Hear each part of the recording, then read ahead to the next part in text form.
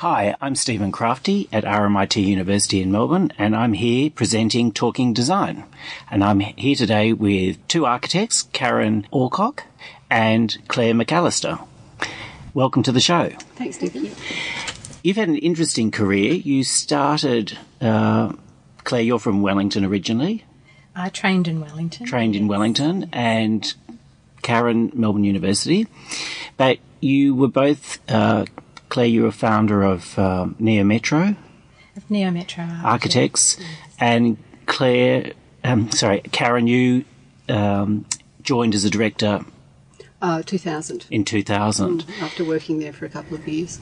For people who don't know Neo Metro, it was quite an interesting company because the way I see it, you really discovered the laneway in Melbourne. Well, that's definitely where we made our start. I mean, Neo Metro started as a design and construct company doing small-scale developments in laneways. Yeah.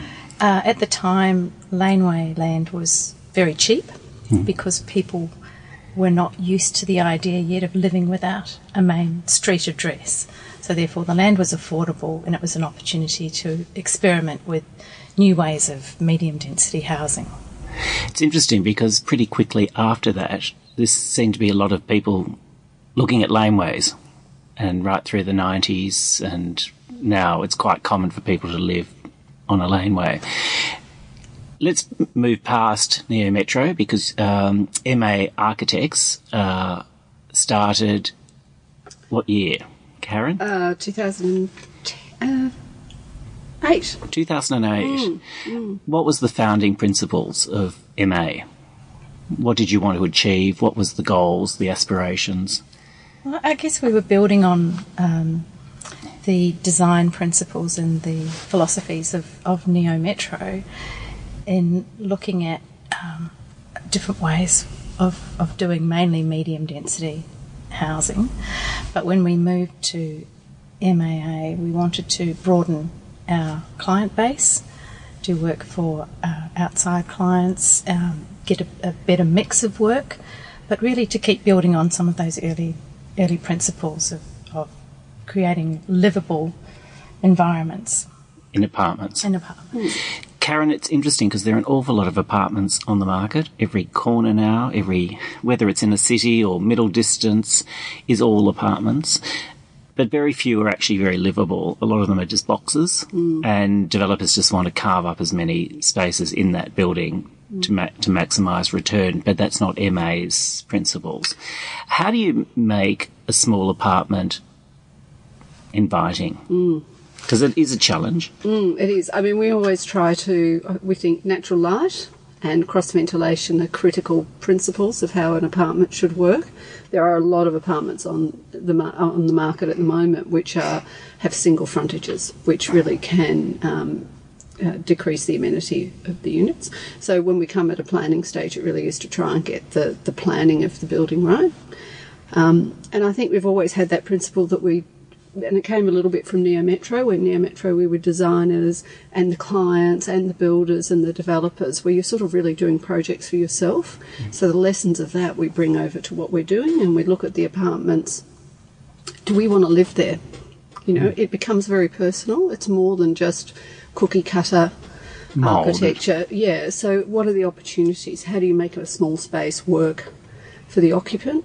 What are the opportunities that you can bring into them? So some of the key projects you've worked on, there's been these wonderful townhouses in Elwood. Tell me about those. That was quite it was an established area. What were you trying to achieve with that development? Well, we'd done a lot. We'd done a fair bit of work in Elwood over a number of years before we got this project. And I suppose we'd gone through a period, there'd always been a lot of resistance in Elwood to sort of taking these larger house sites and turning them into higher density projects. And we wanted to do something where we could deliver the product, if you like, for our client, but also get a good architectural outcome and get a good community outcome. So we wanted something that felt like it belonged in the street and in the community.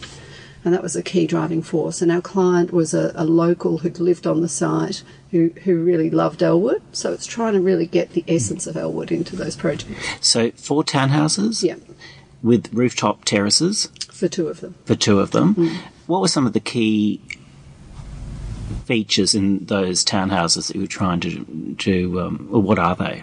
What are the things that you feel strongly about? Well, I think in many ways they're very traditional townhouses. They've got very high amenity, but the actual exterior architecture of the buildings, I think we made the spaces within the buildings work very well, but it was really how we dealt with the facades on the street, how we dealt with those streetscape issues. That was a really key driving force.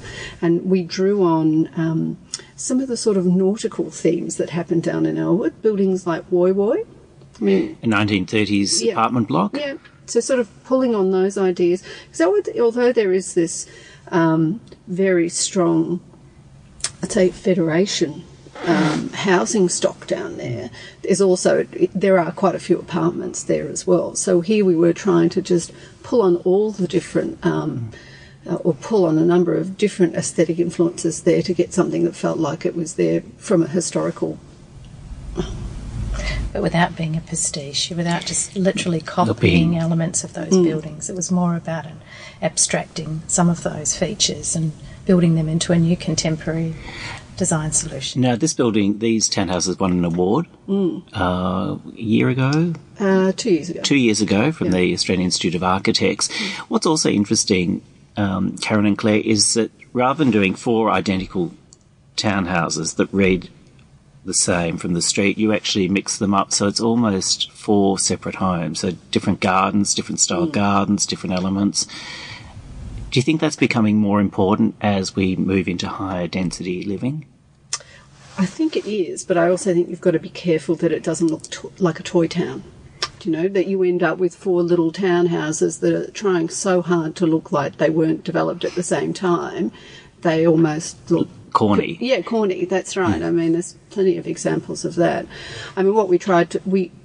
The building actually does have a very strong singular aesthetic externally, but as a visitor, as an owner, you have a very individual experience as you go into each of the townhouses.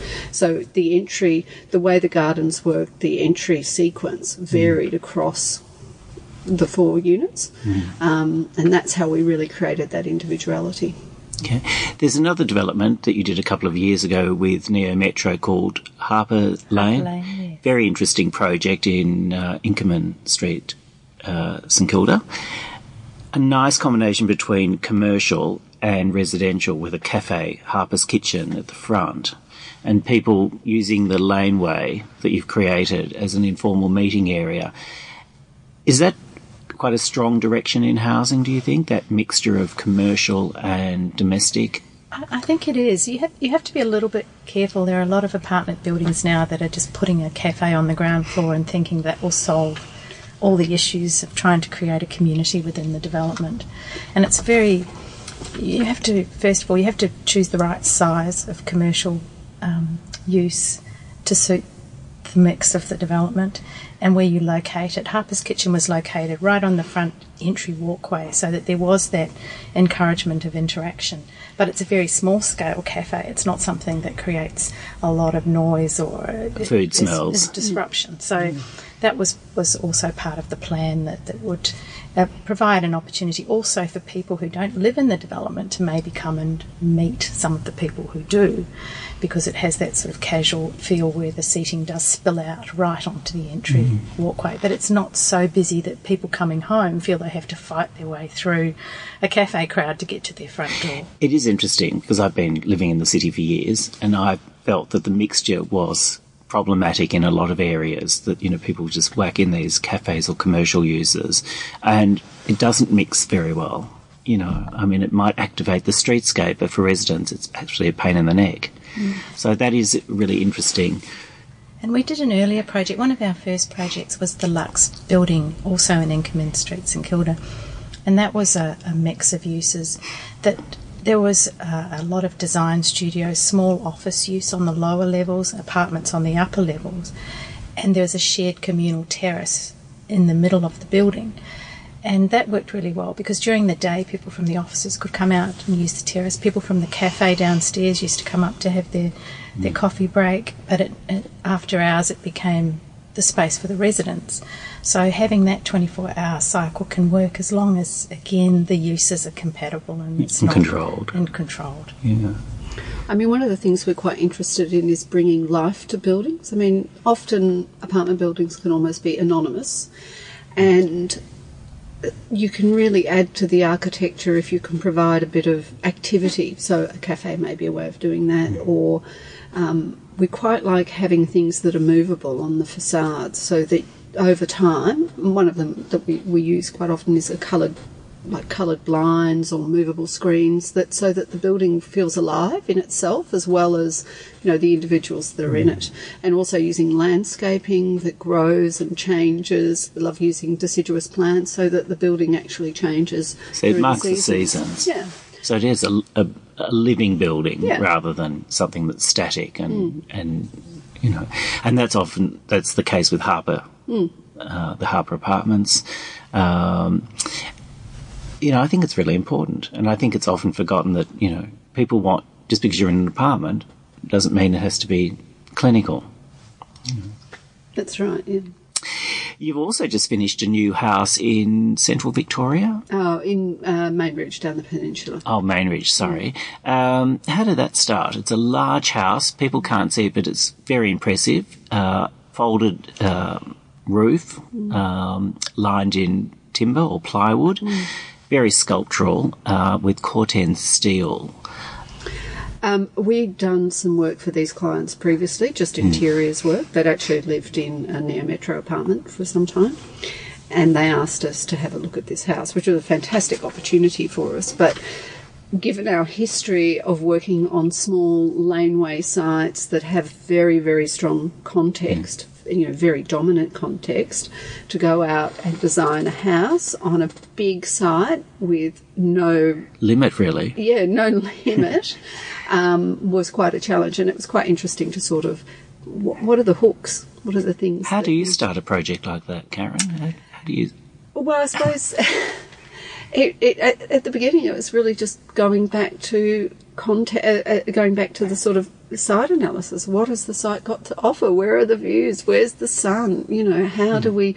What are the? We went down to site a couple of times and walked around, and it was quite. The site is actually a large vineyard site with a rectangular area in the middle, which had a house on it, which had this wild and woolly garden, lots of fruit trees, completely overgrown, but there was something very charming about it. The views through the trees, where you'd got this sort of meadow-like grass coming up. There was an embankment that rolled down to the vines that was just grassed, and so we wanted to pull on those things, what we thought was lovely about the site, and not obliterate them with the new building. So try and respect the things that had a certain quality already, and then bring our house into it is this sculptural form that because I think when we were talking about it, it's quite simple in some ways, but it's very complex in other ways. The wall, you know, it has this very extraordinary roof that's quite manipulated to catch the light, and it looks effortless, but I'm sure it was incredibly painstaking. Well, to get to it was hard, but the actual final solution was reasonably simple. It was just a repeating, quite a simple folding of the plywood that repeated, but the repetition gave it its drama.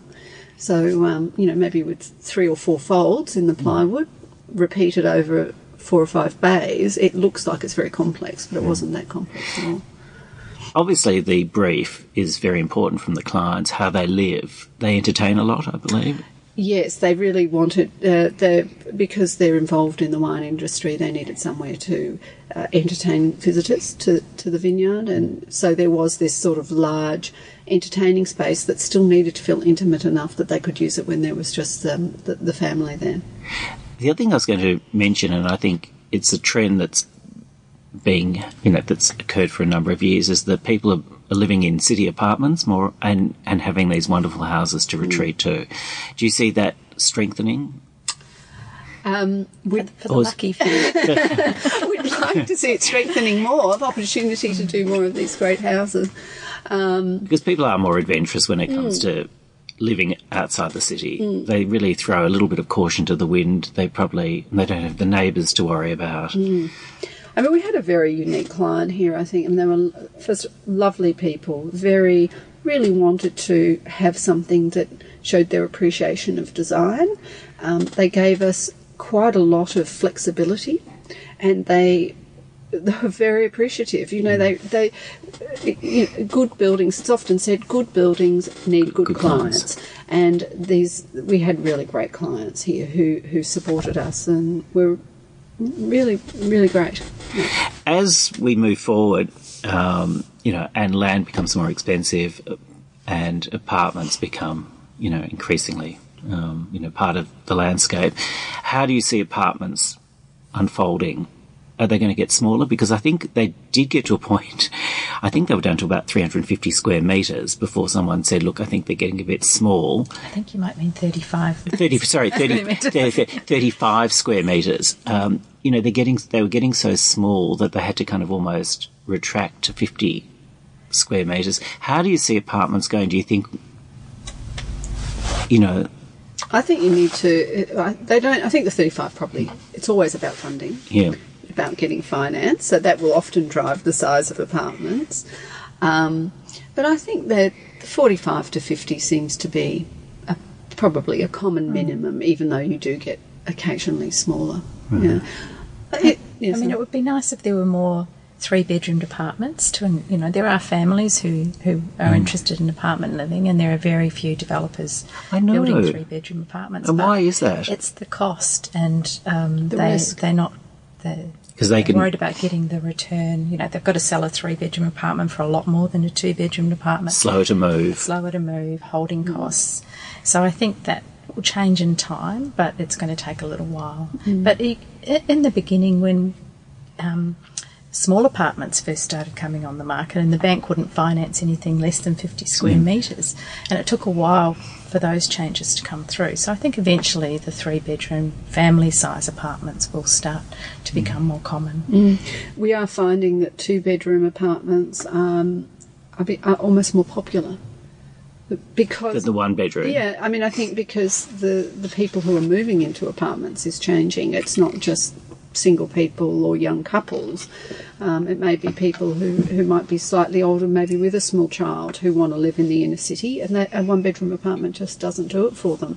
So the sales of the 2-bedroom apartments seem to have a bit more interest to them. So it's sort of interesting. The other thing that I think is quite interesting about your practice is the detailing. And, you are very conscious about putting, adding detail and adding, finishes that you'd like to live with. Harper Apartments are an example where, there's real thought there in terms of the detailing. The kitchens, there's black glass splashbacks in the kitchen, polished concrete floors throughout. It's the type of fittings you'd like at home. Why is it that so few developers are prepared to go that extra length? They just don't see the return? Well, it's harder to build. And harder to build. It's all... I mean, as always, especially in the development realm, money plays a very big factor. I mean, we have the advantage that, as Neo Metro, we were part of an organisation that had builders, that had the developers who'd done the figures about how you could make these things work and be price competitive, and that gives us the leverage on Harper Lane to actually we could talk to the builders about how you could polish the concrete floors of 64 apartments and get an acceptable result, and that actually helped us to get those design features across the line. Karen, do you think sometimes it's just people just put it in the too hard basket and just say, look, just do the same, it's easier? Yeah, look, you can make more money if you don't care very much. That's sad. I know, but if you don't, if you could take a cookie cutter approach, it's about mass volume. But I think I personally think that, there are a lot of apartments on the market, and I think the ones that are cookie cutter will be staying on the market for some time because they're just generic. And, you know... Well, it's true. We also have over the time... I've been a director... In fact, at the weekend, it was 15 years since I started at Neo Metro. Thank you. Happy anniversary. Thank you. But over 15 years, you do actually produce an enormous amount of work that you drive past quite often. And it's you do want to make sure that the buildings that you're involved in last. You want the one that you finished 15 years ago to still look good. And I think that's one thing that we've worked very hard on. And even in Harper Lane, some of the things that we've designed... We've taken, maybe, persuaded the developer to spend a little bit more so that the end result is more robust and has a longer life span. These buildings are here with us for a long time, and it's important to get that right. The built environment's very precious, and it's not that easy just to plant a tree in front and screen these apartments and say, Well, there's some very fine examples of how that hasn't been done very well recently as well. I mean, we do love landscape and using it to complement our buildings. But it is a growing trend, and there are some terrible examples of how that's been done. If you don't have an understanding of the kind of soil volumes you need to actually be able to grow vines up the face of a building, or put in planter boxes without irrigation and just expect that the facade will suddenly become this wonderful green facade. So it just dies and looks shocking. Yeah, there's plenty of and that's going to be another trend, I think, of apartments, these sort of sad-looking facades with just, an empty planter box at the bottom and a bit of wire up the sides. I know, I think that's the trouble, is when you see apartments, you often see that people have just taken ideas and not really thought through what's involved. But things like that you are putting in, things like community gardens, vegetable gardens, I mean, is that just something new, or that's been developing for a while? I think it has been developing for a while, but I think there is a real push towards it now, because as the density of the city is increasing, councils aren't going to have the funds to create new parks within the inner city area, so therefore the onus will be on developers to give something back in terms of landscaping to the city. So therefore I think there will be more and more emphasis on creating communal gardens, rooftop terraces, for all sorts of reasons, to create community, to allow people to grow their own food. It's definitely something that's been taken very seriously. And projects on the go, or is it hush-hush? I mean, are there things that you're excited about coming up, or you'd rather not talk about them? We're doing a project at the moment that is a first for us. It's a little soccer stadium that's just started construction on site. So that was something different for us to work on. Yeah, so that's over in Pascoe Vale. It's a 500-seat grandstand and a community, a sort of mixed-use community hall function room, and actually has some education facilities in it. Yeah, it's exciting. It is. It'll be interesting. It's just started on site, and they've just put all the plumbing in, and it's we'll see what happens in the next few months. It's very exciting. And before we go, what gives you most pleasure about what you do? Is it seeing the clients move into a space afterwards? Is it driving past a building, years later and saying, we did that? Or is it just, I think the feedback that you get from clients or from people who may have moved into apartments we've designed, and we've never met them, they've just bought an apartment that we've designed, and give feedback that it might be the best apartment they've ever lived in, or they really enjoy certain aspects of the design. That makes it worthwhile. Yeah. And on a what's the most challenging? The thing that you continually have to watch out for? I think cutting back designs by developers. How do you manage it? I think the challenge is actually being able to translate your client's brief and your ideas into a building with, a building that you're happy with. I mean, there's so many people, and it takes so long to get a building built. There's so many opportunities for it to go wrong. And if you can hold the whole thing together and get a building at the end of it that you're happy with, the client's happy with, it's a really good achievement, because they don't always go the way you want, and it does take a lot of effort to make them happen. I suppose the degree of success, or when you know it's successful, is when they invite you for dinner after they've moved in. And if they don't... And don't poison your wine. Look, thank you so much, Karen and Claire, for coming in today. It's been terrific. You've been with Stephen Crafty, talking design at RMIT in Melbourne. Thanks so much for listening. Bye.